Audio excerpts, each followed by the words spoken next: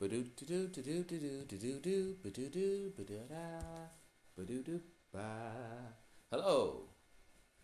Good evening. Not even good morning now. I'm doing this at night. Uh, Good evening. This is Reading with Finest. I am Finest. I'm reading African Myths of Origin right now. The story that I'm going to read to you is Isaza and the King of the Underworld. Follow me at Everything's Just Fine on Instagram to see my illustrations. Let me tell you something. I listened to a couple of my episodes for the first time. I know that's maybe surprising to some of you, but I don't like to listen to my voice. I don't think I sound that smooth. But you know what? It wasn't so bad. It wasn't so bad. It was okay. That was the story that's the end of that story. I listened to myself speak. I didn't die, which is great. Let's get this started. All right. Isaza and the King of the Underworld. There's some names in here that are going to be hard to pronounce, but I got it. That's one thing I heard too. I was like, oof, this guy cannot read. But it's a process, you know. Oh, hey, read every day. And if you don't, I'll read for you. That's my dog in the background eating on something. It's nighttime, you know. Things are different. All right. Am Ayango, King of the Underworld, decided to try to form an alliance with the king on Earth and sent messages to Isaza. They came and asked the king to show them 6 things that which brings the dawn, that which falls short, that which binds water, that which causes kings to turn, that which has no wit, and that which ends sorrow. But they did not tell the king what these things were. The messengers withdrew, and the king consulted with his advisors, but they could not make out the riddles of the messengers. Isaza summoned wise men from all the region, but none could explain these things. But one day, as his queen came worldly from constellations of the ministers, she talked to her maid and told her of the challenges from Nai Am Yaongo. And in a moment, the young maid said that she could solve the riddle for the king. Hold up, y'all. Before we get to this point, I just want to go over this riddle, just so y'all can just, mold it over in your head. Here they are.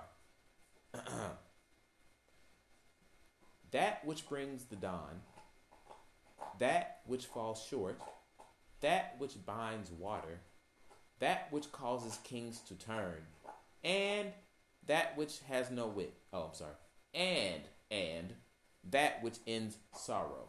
So we got which brings the dawn, which falls short, which binds water, which causes the king to turn, and which has no wit, and the which ends sorrow. What is this? Okay, so we've got to the point where the queen's maid may know what's going on. Let's see what she's got. Then there said the maid. Okay, let's go. I think I went too far. Withdrew. She called to her maid. All right. And in a moment, the young maid said that she could solve the riddle for the king. So the king and his ministers met with the maid, and she showed them what it meant. She had a baby placed on the king's mat, and the baby crawled about and dirtied the skin and overturned a water container. There, said the maid, is that which has no wit. Then she showed them a dog with a tobacco pipe and fire. The dog could not light the pipe, but sat there. There, she said the maid, is that which falls short. Then she filled a pot with water and set it boiling, and then placed it in some mallet. And after a time, the mallet had absorbed the water. There, said the maid, is that which binds water. Then she led them outside and showed them a cock There, she said, is that which brings the dawn. Then a cow lowed nearby, and the king turned to see it. There, said the maid, is that which causes kings to turn. She told them also of that which ends sorrow, but that secret has been forgotten. I think that was funny that a cow taking a shit made the king go, ugh, turn my head. And he's like, well, there's that one. All right. So the king's counselors showed the maid's items to the messengers of Nyam Yayango, and the messengers of Nyam Yayango explained their king's desires for an alliance with an earthly ruler. The king proposed that they should become blood brothers, each eating a coffee bean soaked in the blood of the other. But Isaza was wary of this offer, and so gave the bean to a servant rather than eating it himself. But Nyam Yayango learned of this deception and was humiliated to think that he had formed an alliance with a human servant. So he planned destruction for Isaza. First, he chose the most beautiful and deceitful woman in his court and dressed her in the wonderful finery. Her name was Nyamata. She came to Isaza's court and easily won his attention and then his heart. He wished to send messengers to her kinsmen to formalize the relationship, but she refused that. She wished him to come with her, but he was not willing to leave his kingdom. But she persisted.